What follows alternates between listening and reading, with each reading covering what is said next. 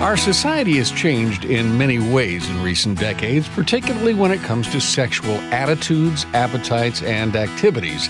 Christian parents and kids are now forced to encounter and engage people who unblushingly participate in activities, whether in private or in public, that, make us very uncomfortable.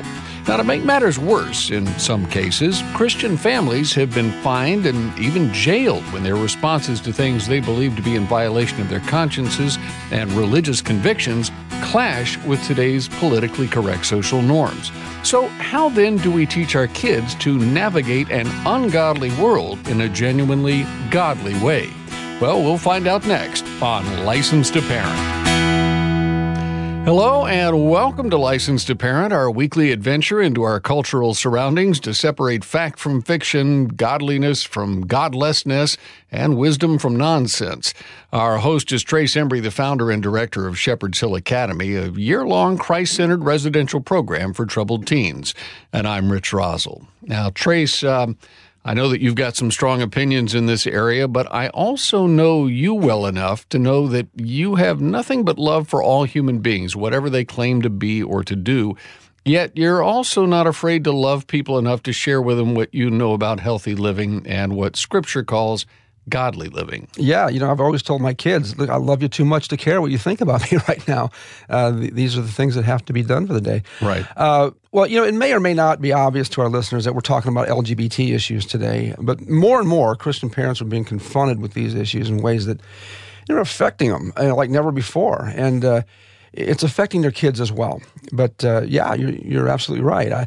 I don't hate anyone, Rich, and I'm not going to let anyone tell me that I do, because there are a lot of Christian parents and their kids right now who don't know whether to spit or wind their watches without offending someone in the gay community. Right. Yet at the same time, these same God-fearing people also want to stay faithful and obedient to the God they believe created all people, gay and straight alike. And that's largely what today's broadcast is going to be about today. So we want to be sensitive and Christ-like in a world that no longer thinks anything close to a biblical worldview anymore. And hopefully today's guest will help us get that sorted out. Well, we've both used the word navigate here, and that is indeed what we're trying to do, is navigate through what is a very confused culture right now. Stay tuned, Gilligan. We'll get to it. Hey, little buddy. Well, helping us learn how to navigate through it all today is Glenn Stanton. Glenn is the director of Global Family Formation Studies at Focus on the Family. Now, he debates and lectures extensively on the issues of gender, sexuality, marriage, and parenting at universities and churches around the world. He also served the George W. Bush administration for many years as a consultant on increasing fatherhood involvement, and that was part of the Head Start program. Glenn is the author of 9 books. He's a senior contributor to the Federalist blog. He's got a new book out called The Myth of the Dying Church, How Christianity is Actually Thriving in America and the World. However, we've invited him here to discuss his previous book, which, as the title would suggest, is right on topic. It's called Loving My LGBT Neighbor, Being Friends in Grace and Truth. And it explores how Christians should interact with gay, lesbian, and trans neighbors in a Christ-honoring way. Glenn Stanton earned a bachelor's degree in philosophy, communications arts, and religion, and he has a master's degree in philosophy, history, and religion from the University of West Florida. We think that's probably enough credentials to make him a valid guest on today's program. We'll take it anyway. We're glad and welcome to License to Parent. Thank you, guys. It's good to be with you. Well, I guess I want to start out by asking, so much controversy over this thing and finger-pointing, how we Christians have been most culpable in not responding to the LGBT community in a Christ-like manner. What have we done that's really kind of lit a fire? You know what? You hear a lot of Christians say, well, the Christian church has a lot to apologize to the gay and lesbian community. And, I could be as critical of the church as anybody. And I just don't see that. I really don't. I mean, what I see is I get out and about and talk with people all over the place. Pastors and church staff and individuals, they'll say, well, this individual came to our church, or we encountered this situation, or, my child came out to us 2 weeks ago. And I'll ask, how did you guys respond to that? And even at very conservative churches, they responded wonderfully. Mm-hmm. And I think that's very important for us. I mean, can we do better? Absolutely. But have we been guilty of just treating folks like this horribly? I just do not see it. And a bit of it has to do, Trace, with how you opened the show, and I think very well, is we feel like we have to apologize and say that, we don't hate people. Well, it's not that they have looked at us and said, okay, my goodness, you are acting very hateful. Unfortunately, it's the thing of, if you don't buy into everything about me and my sexuality, then you must hate me.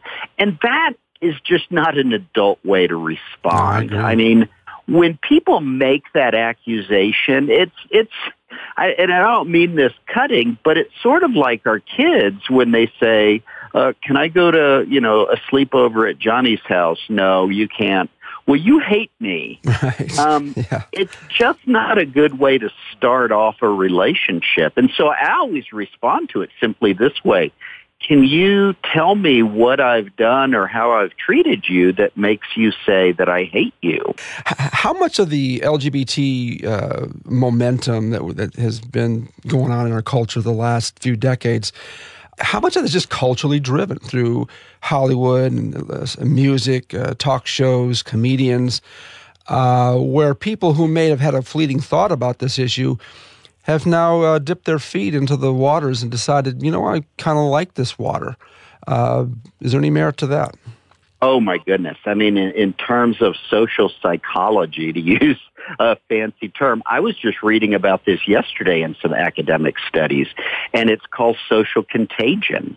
And what it is when a society starts talking about something, the society starts doing it or thinking. Yeah. If you were to talk about, like, oh my goodness, I'm getting this itching thing, and everybody were talking about how they're getting this, itching thing, it puts it in people's minds, and it kind of normalizes. And they think, you know what? I'm having this itching thing as well. Right. And it is a very, very real thing. And that's why we're seeing so many kids today. I see it. I mean, what is it about these kids who like, well, I'm not the gender that I was born to be? I mean, that's never been an issue, but it's put in their minds. Absolutely. I see it all the time, and I see kids come out of this all the time with no conversion therapy, reparative therapy, none of it. It's just that they're a little removed from the culture for a year, and they get to see, as what Paul Harvey used to say, is the rest of the story. But I think when you bring smartphones into the equation, now you've put culture on steroids, and I've heard it defined, culture, that is, as being the ideas, interactions, and institutions that help a people group know how to think, feel, and act. And so I think that's exactly what's happening with a lot of these kids. I'm not saying that there aren't kids or adults that genuinely struggle, but now there's no reason or incentive to fight that. It's not, considered anything that's abnormal or sinful anymore. Of course, sin, who knows what sin is anymore. But now it's the place where laws are being passed that force us to kind of adhere to some things that we know to be, let me just say, not right. And G.K. Chesterton once said, before you tear down a fence, find out why it was put up in the first place. Now, does this statement have any relevance or comparison between our old laws in America and some of the new laws and attitudes concerning the LGBT community in recent years? Well, absolutely. I mean, it's a question that we need to ask ourselves and to say, I mean, the assumption is, well, we didn't approve of this kind of thing, or it wasn't socially accepted because, well, we were just backwoods bigots who weren't enlightened. And, I mean, that's just such an easy, cheap answer. Right. And we have to ask, is there a compelling reason why, first of all, a society regulate sexuality. Don't, even just make it about homosexuality. And I think that's very important. I think that's a very important point, is demystify the issue of, why is unmarried cohabitation not a good idea? No. Why is, serial monogamy not a good idea? Mm-hmm. Why is this idea of, people should be able to love who they want to love? Ask those questions. And so the LGBT, identified person, if you will, ask them that question and just say, is there any reason to put up any boundaries around any kind of sexual activity or idea? Yeah. Well, that brings up another point, whether scientifically, biblically, socially, or otherwise, should sodomy be legal? You mentioned the word love. We should be able to love whoever we want to love. But the premise is that love and sex are always hand in hand. And I've told people, all my life, I love Bob, I love George, I love, but I never even came close to thinking about, having a sexual relationship with Bob or George. Why is it that we buy into these premises, and should sodomy be legal? Never used to be. Yeah, it's the issue of just these cheap talking lines. These, I call them bumper sticker statements. And you know what? People ought to be able to love who they love. Well, no, there's really objective criteria there. You know what? A college professor can't love his students, in the sexual sense. Mm-hmm. Brothers and sisters can't love one another in the sexual sense. So first of all, that just proves and disproves the veracity of that statement. No, there are boundaries. So now we've just got to talk about where those boundaries are. And it used to be with this movement that it was sort of just live and let live, kind of. And it was, how is my same-sex marriage going to hurt your marriage? Mm-hmm. Let me count the ways. Yeah, no, that's exactly right. Yeah. But now it's, no, you have to let me have my relationship and make my same-sex marriage wedding cake or do my photography at my wedding, things like that. Mm-hmm. But how much of this love, this confusion between love and lust is more of a language problem? Because, like in the Greek, there's several different words for love: storge, agape, phileo, and eros, which would be the sexual kind of love. And we've got one term, love, and so many, rock and roll songs and other songs use the word love when they're really talking about lust. How do we help our kids get past that language problem there? Well, I think it's to point that out. And it's, in a sense, what marriage is about. And C.S. Lewis talked about this in one of his books. Sex separated from marriage is isolating the lust, if you will, the physical attraction and the physical desire for the person, and separating it from the others, the spiritual, the emotional, the relational. The relationship side of things that say, no, I just want your body. I don't want all the rest of you. I just want your body. And that's a reduction of the person. Mm-hmm. Should sex be primarily a procreation activity, that the bonus is the pleasure behind it? Or should it be first and foremost the pleasure and the offspring be the byproduct of that? Because I think that may be the crux of where we got things backwards. And I think the birth control pill back in the, late 50s, early 60s, may have been the genesis to a lot of these problems. Your thoughts? Well, no. The birth control pill, which came around in 1965 or so, had a huge impact. And, especially later on when the Supreme Court, I believe in 1968, said single individuals, single women have a, constitutional right to the pill. And basically what that said was, you know what? premarital sexuality is just fine. And it's interesting that, and I studied this very, very deeply, is there was a woman, a sociologist, she coined the term the feminization of poverty. And what she said was, women, we're making great gains in liberation and things like that. But what? Poverty is hitting women very significantly. And what happened there was men weren't stepping up to take responsibility for their own children, things like that, because of the pill and because of legalized abortion. But we go back to your question, should sexuality, is it about procreation or is it just about physical stimulation and pleasure? It really is both. I mean, God created it as both, and we really can't separate one from the other. Yes, it's the intimacy and the pleasure, if you will, between a husband and a wife. But also the procreative nature.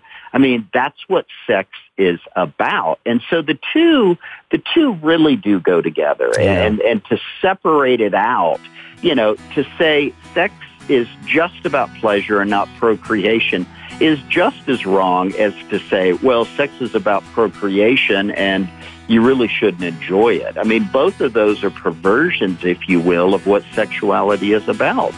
We're talking today on Licensed to Parent with Glenn Stanton. Glenn is the Director of Global Family Formation Studies at Focus on the Family. He's also author of the book we're discussing, Loving My LGBT Neighbor, Being Friends in Grace and Truth. We'll be right back with more Licensed to Parent right after this. In today's digital age, there's more access than ever to digital devices. With technology constantly evolving to make our lives easier, is it any wonder that many feel as though they just can't live without it? Digital addiction can be just as chemically debilitating as drugs. Time in front of a screen can drastically affect the life of your child. For starters, your child may choose technology over simple things like playing outside and engaging in exercise, acquiring a job, and gaining life experience. To learn more about how digital addiction can affect your child, visit helpmytroubledteen.org, click on Resources, and look for the article, What is Digital Addiction? Parenting isn't easy. Shepherd's Hill Academy wants to equip you with resources for all areas and issues of life. Discover a variety of ebooks, podcasts, links, and more to help you navigate the parenting landscape. helpmytroubledteen.org. Is your teen's behavior dangerous? Your child's behavior may seem incredibly volatile during the teenage years. Sometimes the signs and symptoms come and go quickly as your child is growing, but other times behaviors are developed and nurtured that will lead to unhealthy choices. Here are a few items to consider. Does your teen refuse to abide by anything you say or request? Is your teen displaying behavior that's a marked change from what has been normal? Has your teen become increasingly disrespectful, dishonest, and disobedient, and openly rebellious? Go to helpmytroubledteen.org and take the quiz, Is My Teen Troubled? While some behavioral issues are minor and best resolved at home, there are warning signs that your teen may need a more structured approach to get them on a healthy, constructive path, and Shepherd's Hill Academy is here to help. Visit helpmytroubledteen.org and click on Is My Teen Troubled? helpmytroubledteen.org.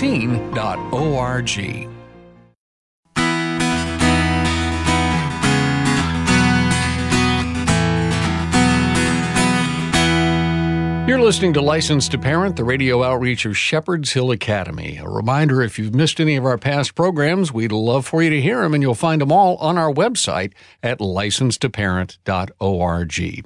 And our guest today is Glenn Stanton, the Director of Global Family and Formation Studies at Focus on the Family, and author of an excellent book called Loving My LGBT Neighbor, Being Friends in Grace and Truth. I'd like to ask you about how we teach our kids to love those whose lifestyles we may disagree with, but how do we share the love of Christ, and how do we love our LGBT neighbors without compromising our values, let's say? Yeah, and that's a big, big question, and it's an important question, and I would answer it in two ways real quick. One is, we have to understand that, Jesus says we are commanded to love our neighbors. We are commanded even to love our enemies. And so that pretty much includes that we have to love everybody, regardless of their story. And so do we need to love the gay or lesbian neighbor, family member, person coming into our church? Absolutely. So how do we do that? And we have to really do it like Jesus did it, of course, as Christians. I mean, he's our model. And in the book, I work off of John, first chapter of John, verse 14, that it says that Jesus came and dwelt among us. He was incarnated, came to earth, dwelt among us.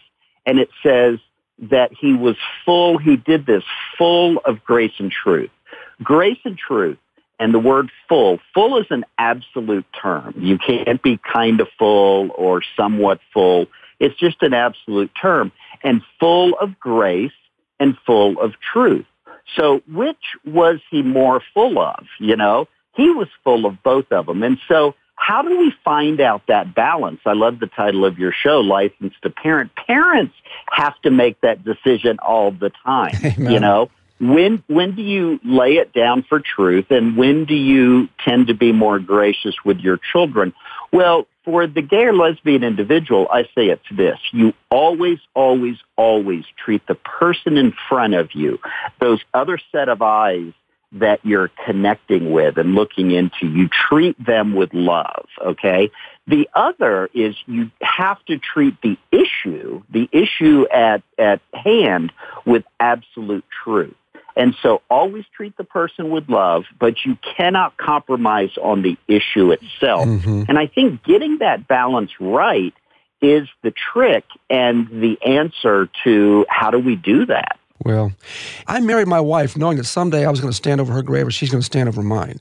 But I married her anyway because what a true love relationship was worth it. And that's why God created us to begin with. He knew we were going to rebel. He knew we were going to shake our fist at him. He knew we were going to commit homosexual acts and adulterous acts. But a true love relationship was worth that. And we have to learn through these experiences, how to become more godly in the process. But I've heard a lot of people say that Jesus never said anything about homosexuality. If he's really the Word of God, then how can anyone say that he said little to nothing about it? Because the Bible is the Word of God, and everything is authored from the throne room itself, from our premise, a biblical worldview. So how can Christians, some who claim to be practicing homosexuals, using your Bible and mine, how do they say that Jesus never said anything about it? Well, and I like your line of reasoning there and your line of thinking. But first of all, we need to see that statement as clever manipulation. If you look at a concordance of, what Jesus said and didn't say, they're absolutely right. But Jesus didn't say anything about a lot of things. As I always say, he didn't say anything about stiffing your waitress on her tip, right. But I think he's not real big on that.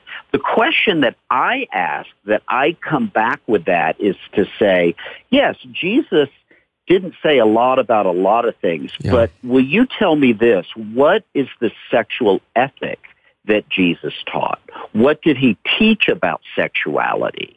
And they won't have an answer for that because Jesus never said anything about homosexuality as just a talking point for them. Mm-hmm. But they haven't actually thought about what was it that he did teach. Yeah. And Mark 10 and Matthew 19 at the very beginning of those chapters talks about that very clearly. Yeah, the Bible teaches principles.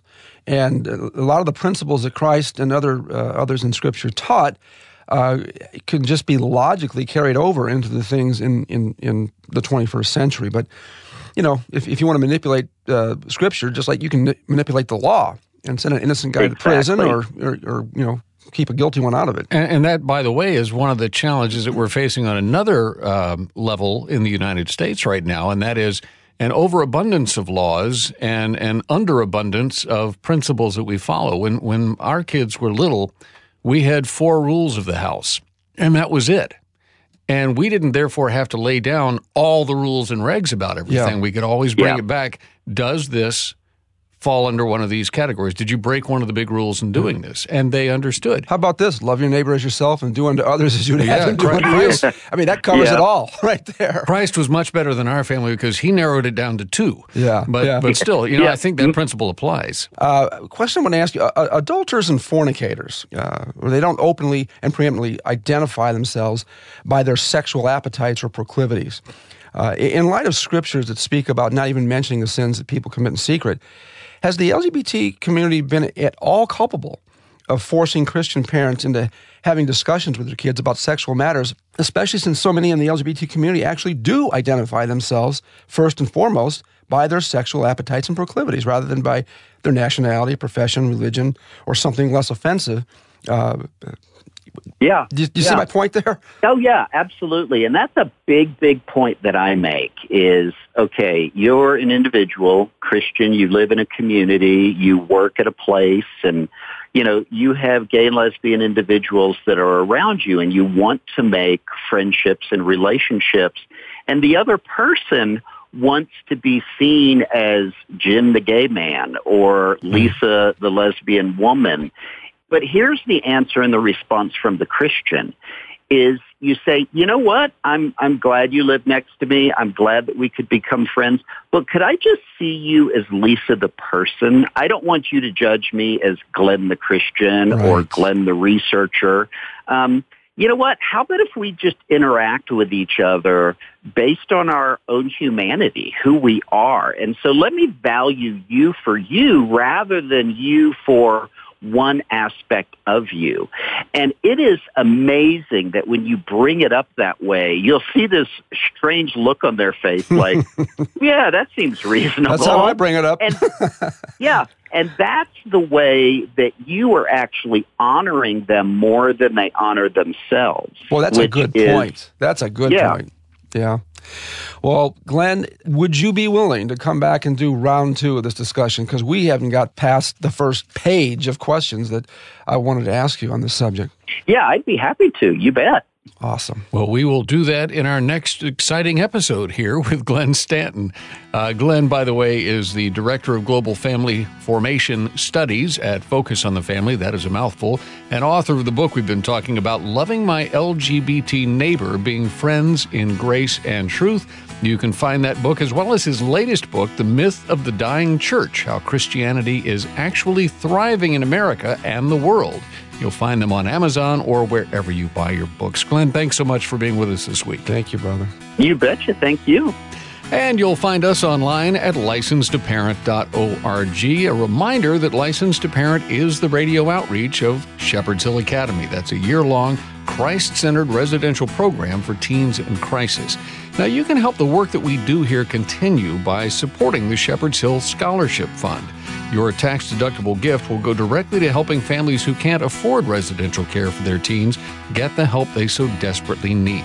You can give securely online when you visit our website, licensedtoparent.org, and click the donate button. Again, licensedtoparent.org. Our guest coordinator on Licensed to Parent is Daniel Fazina. Our technical producer is Carl Peets. For Trace Embry, I'm Rich Rosell, inviting you to tell a fellow parent about us, and then join us again next time to renew your License to Parent. And remember, folks, if you don't train your children, somebody else will. God bless you. We'll see you next time.